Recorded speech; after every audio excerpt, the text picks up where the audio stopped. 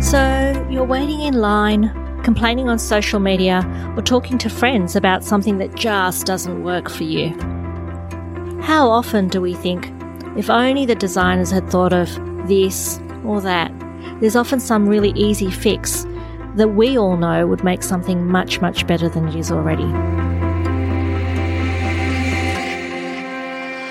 I'm Manisha Amin. Welcome to With Not For, a podcast from the Centre for Inclusive Design.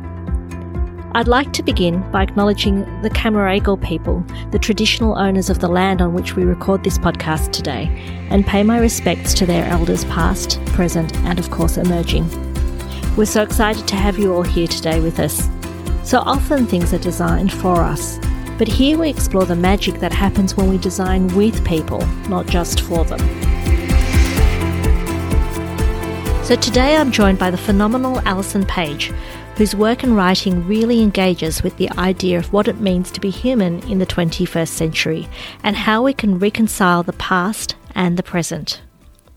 Alison is a Wallumbunga and Wadi Wadi woman and is an award-winning designer, film producer and storyteller whose career began at the New South Wales Government's Architects Office in the late 90s. She links Indigenous stories and traditional knowledge with contemporary design. Alison also appeared for 8 years as a regular panellist on the ABC TV show The New Inventors, and in 2015 was inducted into the Design Institute of Australia's Hall of Fame. She's an adjunct associate professor at the University of Technology's Design School and the founder of the National Aboriginal Design Agency. Together with Paul Memmott, she's written a fabulous book called Design, Building on Country. So hi, Alison, how are you today? Oh, very well, thank you. Good. Oh, look, and it's lovely to hear from you. I know that I'm at the moment sitting in North Sydney and you're in the lovely Coffs Harbour up the coast in New South Wales, Australia at the moment. Yes, I am. It's in Gumbaynggirr country. But, it's good that we can all connect from all around the place. Absolutely. I think that it's an interesting thing at the moment. I've been noticing the place I'm on far more and being really grateful for the ability to be on the place that I am. I think COVID, if one thing has taught me to really be grateful that I'm allowed and able to be in this beautiful country. Yeah, look, I think a lot more Australians are becoming a lot more aware of the stories of the places, not only where they're standing, but the places where they're from. And it's not just the modern history, but of course, the ancient origins. I mean, we live in a continent that,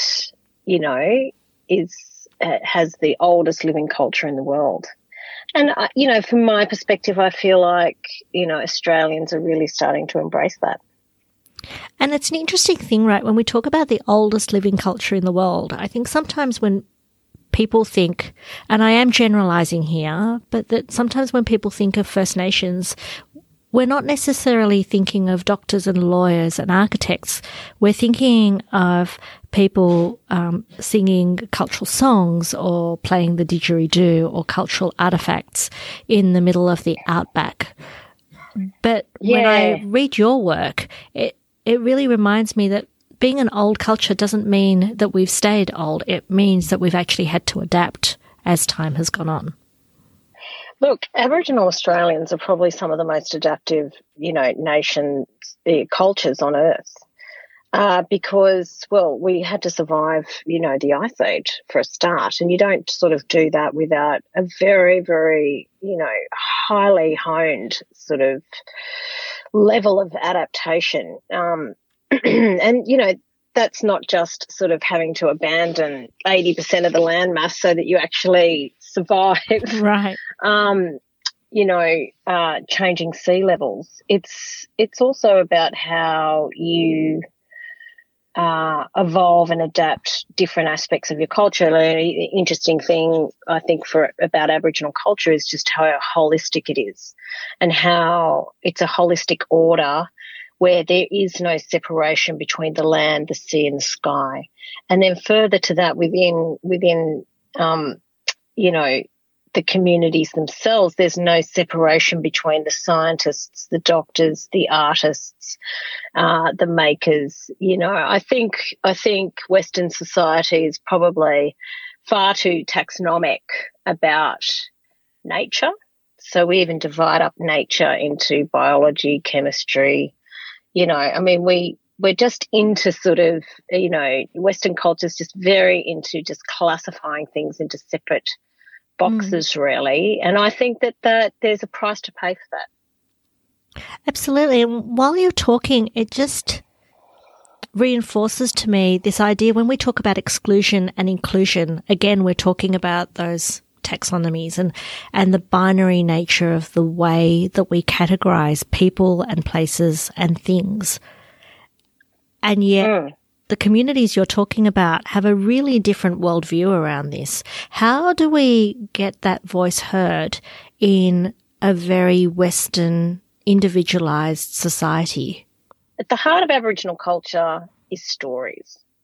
And what those stories are really about is, you know, dreaming stories are all kind of about, they're very filled with social mores.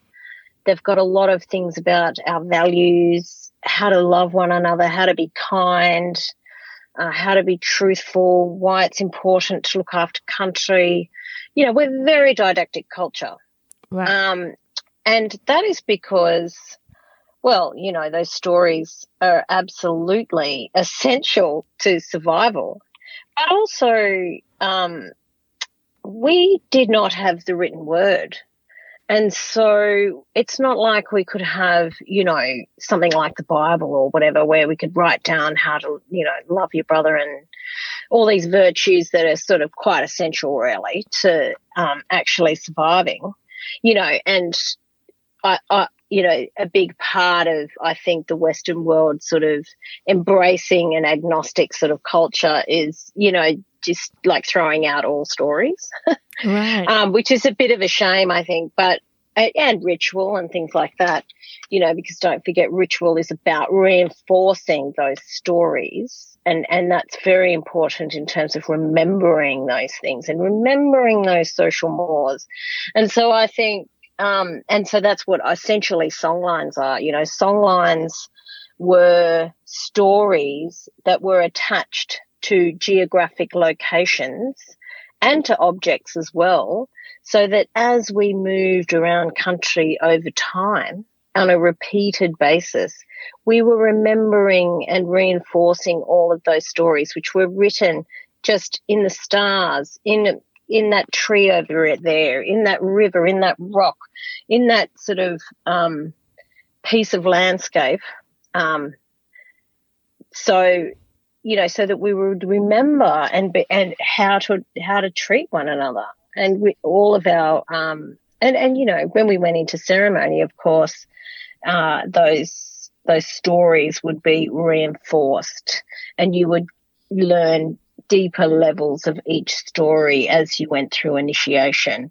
And so the society was very much built around these values, which spoke very much to caring for community, caring for one another.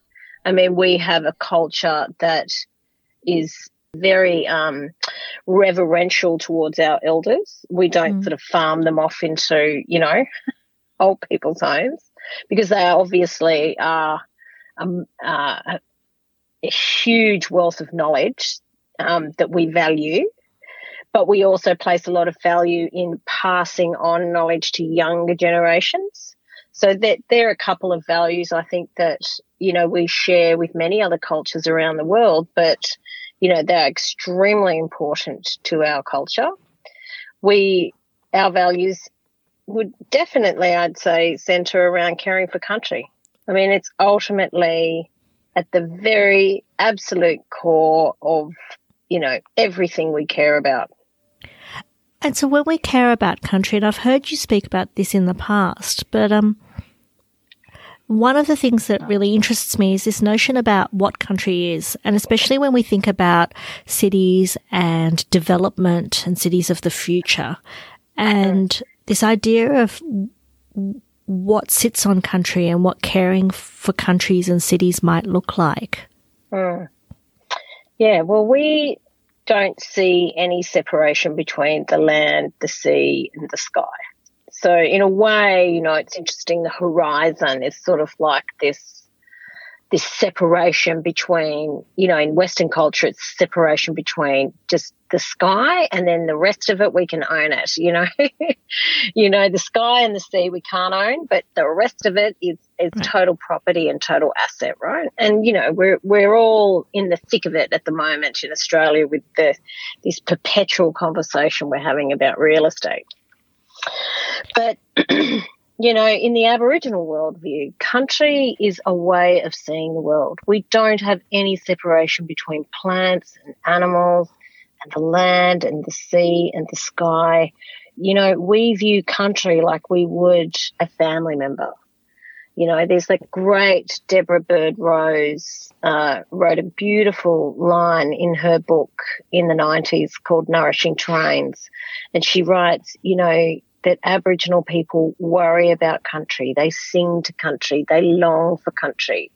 And I just love this notion that, the things that country for us is animate. Country for us is just not a commodity or just a thing over there. We don't really have things. Even our objects are animate. They are laden with spirit, and so it's very interesting for Australians to sort of get their head around the fact that the ground that we walk on and the air that we breathe and the water that we swim in, is our family. It is a family member and it must be cared for. How do you see, I guess, Melbourne or Sydney, for people who are outside Australia, some of our bigger cities, what do they feel like for you, and how do we incorporate First Nations ideas and thinking into the way that we create what's going to come next?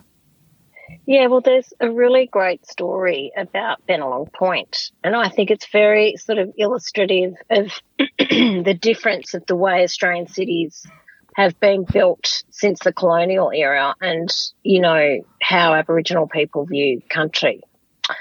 So Bennelong Point, the original name for that is called Tubagali, and it means where the knowledge waters meet. Right. And so that would have been a songline, a note in a songline that would have been very significant to the Gadigal people, because it's where the Tank Stream, which is the freshwater stream, comes out and meets the harbour. So it's the place where the salt water meets the freshwater. Not only very important ceremonial grounds, but also really great fishing. So when the first fleet arrived in Sydney and they sailed past Tubagali, they saw middens that were said to be as high as 12 metres. Wow. As soon as they saw this, they immediately saw these middens as an asset and they took the shells and, first of all, they put cattle on the point, so they named it Cattle Point. Then they took the shells from the shell middens and they renamed it Lime Burners Point because they were crushing up the shells. And they actually put the shells in the foundations of the very first government house, which is on Bridge Street. Right. It's not there anymore. It's where the Museum of Sydney is. But, to me, this is an amazing convergence of a whole lot of, I suppose, the clash of two different knowledge systems and the clash of two different cultures, right, in this story, because, they were building the foundations of buildings that they were just replicating from another place. So, a lot of what we see in Australia is, Robin Boyd, who wrote The Australian Ugliness, he would call it second-hand American and second-hand England. Right. Which I think he lamented, and I think he actually saw that as a great shame, that we would just try and copy architectural styles from other places. And of course, not only does that architectural style not speak to our climate in any way, shape or form, but it also, I suppose, just adds a layer on top of country, which was sort of building on country as a usurper, or abrogating country. Right. Rather than working with the culture, the cultural layers that are there written in the land that may be invisible, but through great architecture and through great design. And I think with this growing awareness in Australia of these stories and these song lines that are part of the fabric of the land right now, the layers that we now put on these cities, they can start to bring some of those stories to the surface and make them visible. And do you have an example of that happening? Yeah, look, I think there's really great projects, happening all over Australia. I think a lot of the development at Barangaroo, I think, has really pushed the envelope in terms of using the public art sort of opportunities there, the architectural opportunities there, the urban design opportunities there. They're sort of, to me, it feels like a lot of the different parties, whether they're decision makers, whether they're developers, architects, artists, these are all different tribes, but they sort of seem to be singing from the same song sheet in terms of really wanting to tell the story of the Eora fisherwomen, really wanting to honour the memory of that site and actually start to activate that place in really interesting ways, which, I think, one of the projects that happened a couple of years ago there was a ceremony. Emily McDaniel and Wesley Enoch, as part of Sydney Festival, did a ceremony there which honoured the story of the 4,000 fish that were caught, I think, in the late 1700s. Yes. And I think that's interesting, right? Because if I go back in time, when we think about Aboriginal Torres Strait Islander communities, and especially in the workplaces, it seems that the minute we start to write an action plan or something else, the first thing that arrives is the dot painting. Yeah. And I don't have a problem with dot paintings, but what you're talking about is far more, I guess, is more contemporary in its thinking, but also far more nuanced in the way spaces and places are then used to reinforce story. Yeah.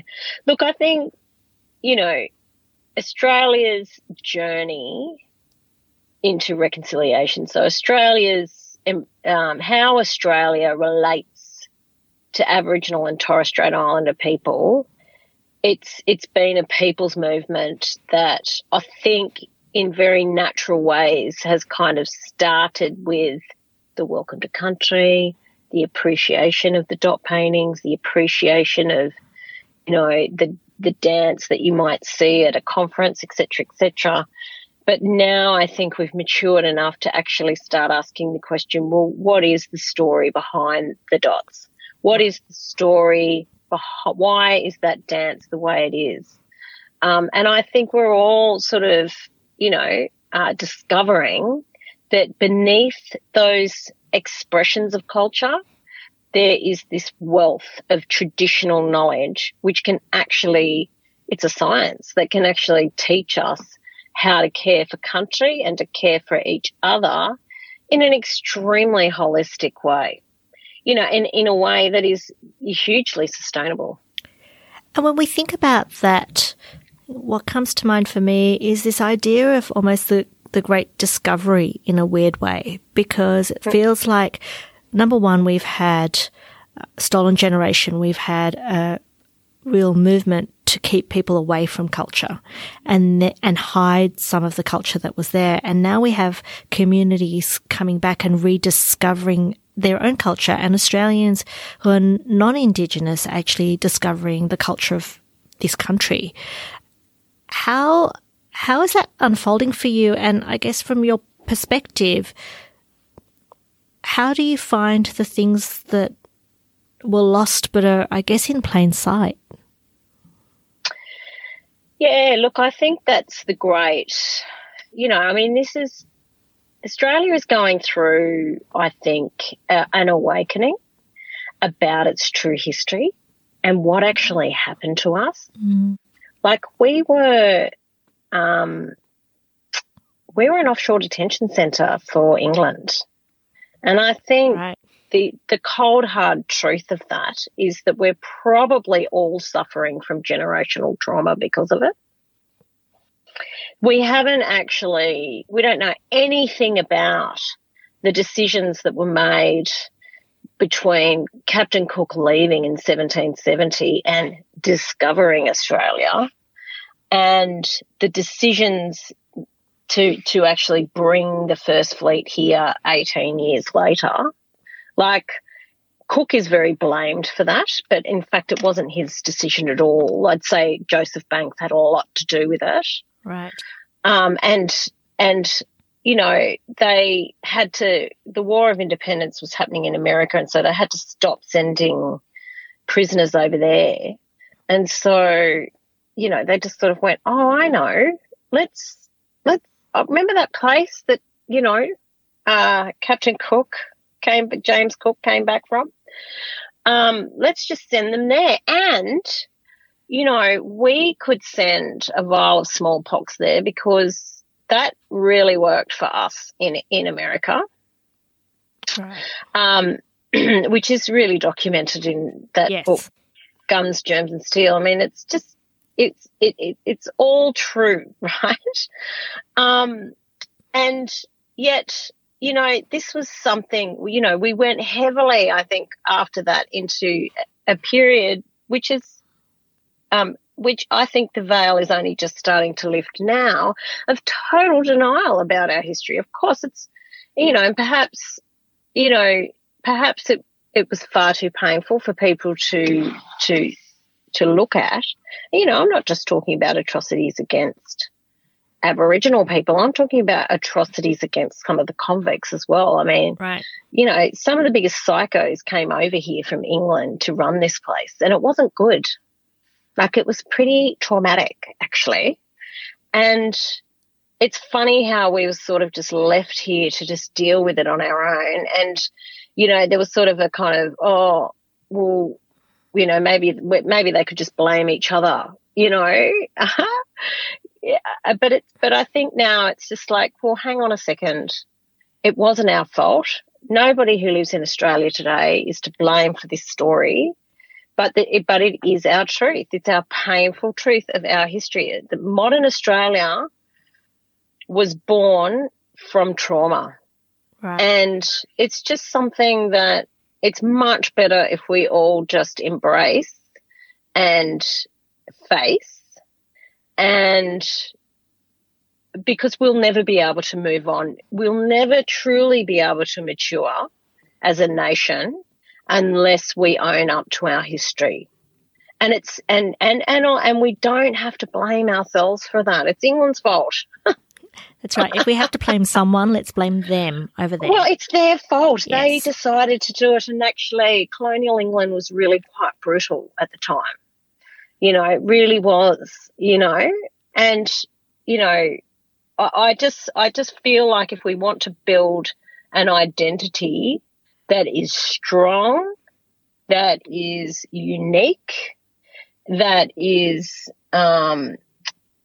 really beautiful and has compassion and empathy and respect and care for country and care for each other at the centre of it, which we totally have the opportunity to do, then, we have to kind of face up to some of the truth of our history. And how do you think we do that? Well, I think artists are a major part of that, because artistic interventions right. about country, and I think architectural and interventions, because they relate to place. So the places themselves will speak of these stories. I think once we know the stories of this country, we will all truly belong here. And there's an interesting thing here that you're talking about, which is something I've heard from a lot of my friends who are Aboriginal particularly, is this idea that it's not us and them. It's a very welcoming culture when it comes to others, and a very welcoming way of thinking about place that you're talking about. How do we create those places then that are trauma safe? I think we do them collaboratively, and we do them in really interesting ways, and we do them, I think, with a very clear set of values that you set out, so all projects become quite purposeful. So, it's something that is very lacking in, a lot of design projects. I find is, design briefs are written, like you may as well be a plumber, really. Like it's just like deliver the function and that's that. Goodbye. And then artists are expected to come along at the end of it all and sprinkle some fairy dust and make it all nice. But it's like we're just tacking on these bits of jewellery onto sort of developments that lack clarity in terms of what they're trying to say. So even this idea that design does tell stories, it's not really something that I think a lot of architects and designers are trained to really think about. What is the narrative of what you're doing? What is the purpose of what you're doing, the ultimate purpose, the higher purpose of what you're doing? You see Kevin O'Brien, who's a really interesting Torres Strait Islander architect. I think he's one of the most interesting architects in Australia today. He would argue that anyone who is doing a major development or project, they should get all interested parties together and camp there for a few nights. Oh, I love that. Tell stories together. But it's also about forging that relationship with that place and country and understanding the nuances of the climate and the way the breeze, flows across there in the morning, and, understanding the smells and the vegetation, and just actually it really does come down to relationship building, and whether that's with country or each other, it's very, very important to a successful and clear result. And, while you're speaking, I feel calm and connected as you're speaking about these places. And I think sometimes we're so busy rushing from one part of a project to another part of a project that early intervention of why are we doing this and what does this space actually feel like can sometimes get forgotten. That's right. I mean, when Aboriginal people set up their travelling camps, and they were always very temporary, Aboriginal people viewed architecture and, a windbreak, for instance, as something quite functional, like a second skin, It was all about the climactic response. They didn't sort of put highly decorative, we weren't looking to express their identity necessarily. I mean, there are examples of that around the country, of course, but for the most part, they would have an old uncle kind of orient the camp in a direction that related to the cultural sites around the place. They would talk about all the stories that relate to the place where they are. Of course, they would have chosen the place as well based on, the availability of materials and things like that, and, some functional aspects. But the main thing was about placing yourself in terms of the broader cultural landscape.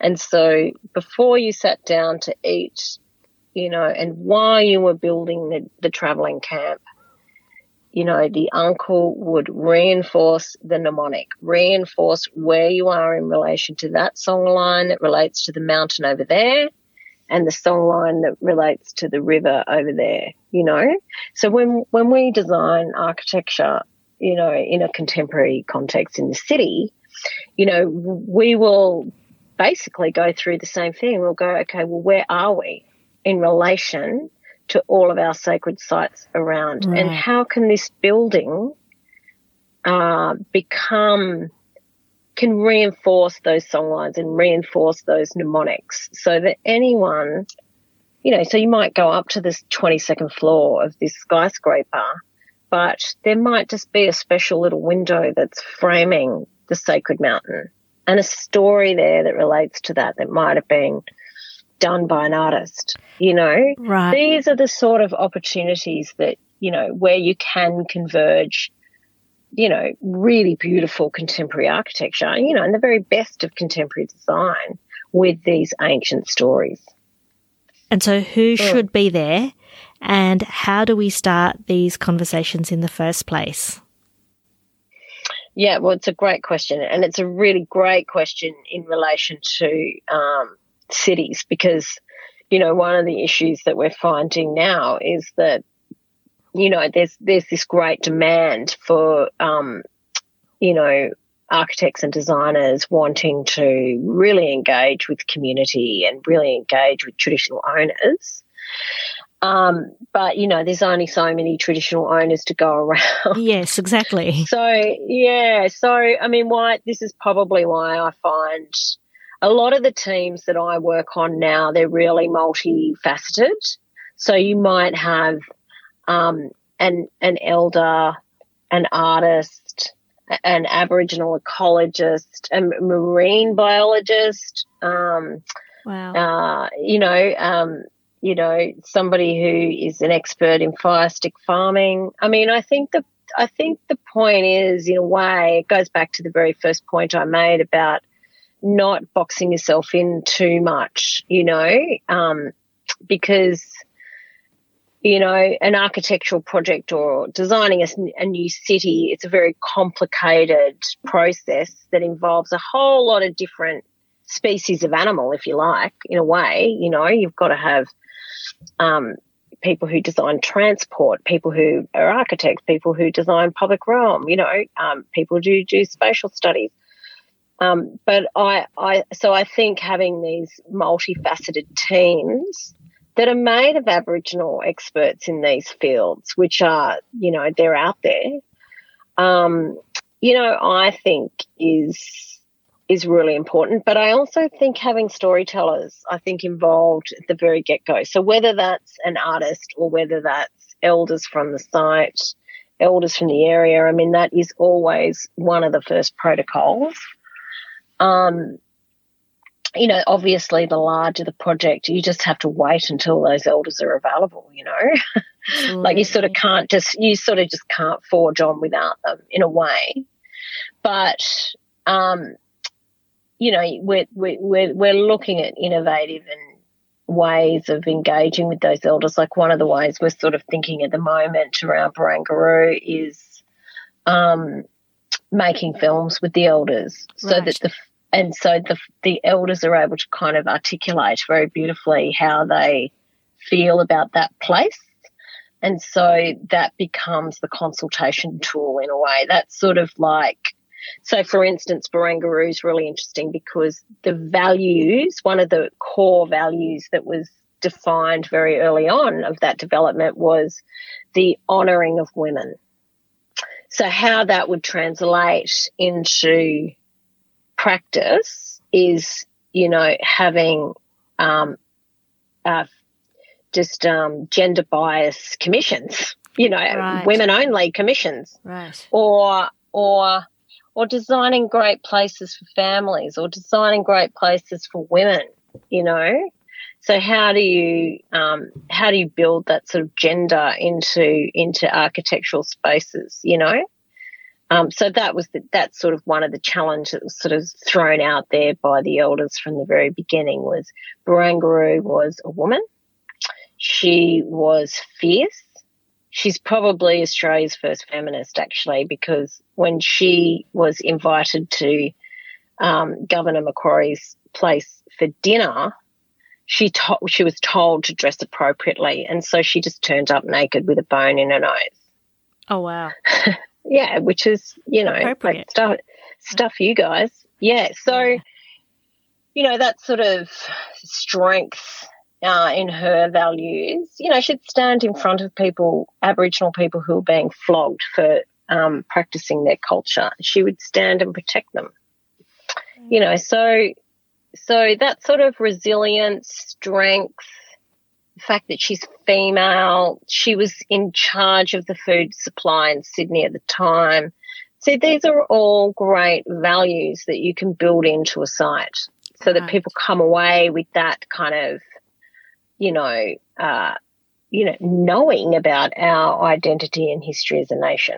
Thank you so much for this conversation. What I'm really feeling is this real convergence between the idea of the built environment and the unseen environment that comes to life through storytelling and through the arts and through connection with place and people and sitting in spaces and seeing what emerges from that space. And also the link between the past and the present, which is really quite contemporary, and the things that we can learn from that as well. So it's been a pleasure talking to you today. We'll definitely put some of these resources up for people to see as well at the end. Thank you so much for being with us. Thank you. We hope you enjoyed this episode of With, Not For. If inclusive design is something you'd like to learn more about, or you'd like to work with us, connect with the Centre for Inclusive Design and myself on LinkedIn, or head to our website, centrefoриnclusivedesign.org.au. For more about today's topic and guests, check the links in the show notes or the podcast page on our website. We look forward to bringing you another episode of With Not For very soon.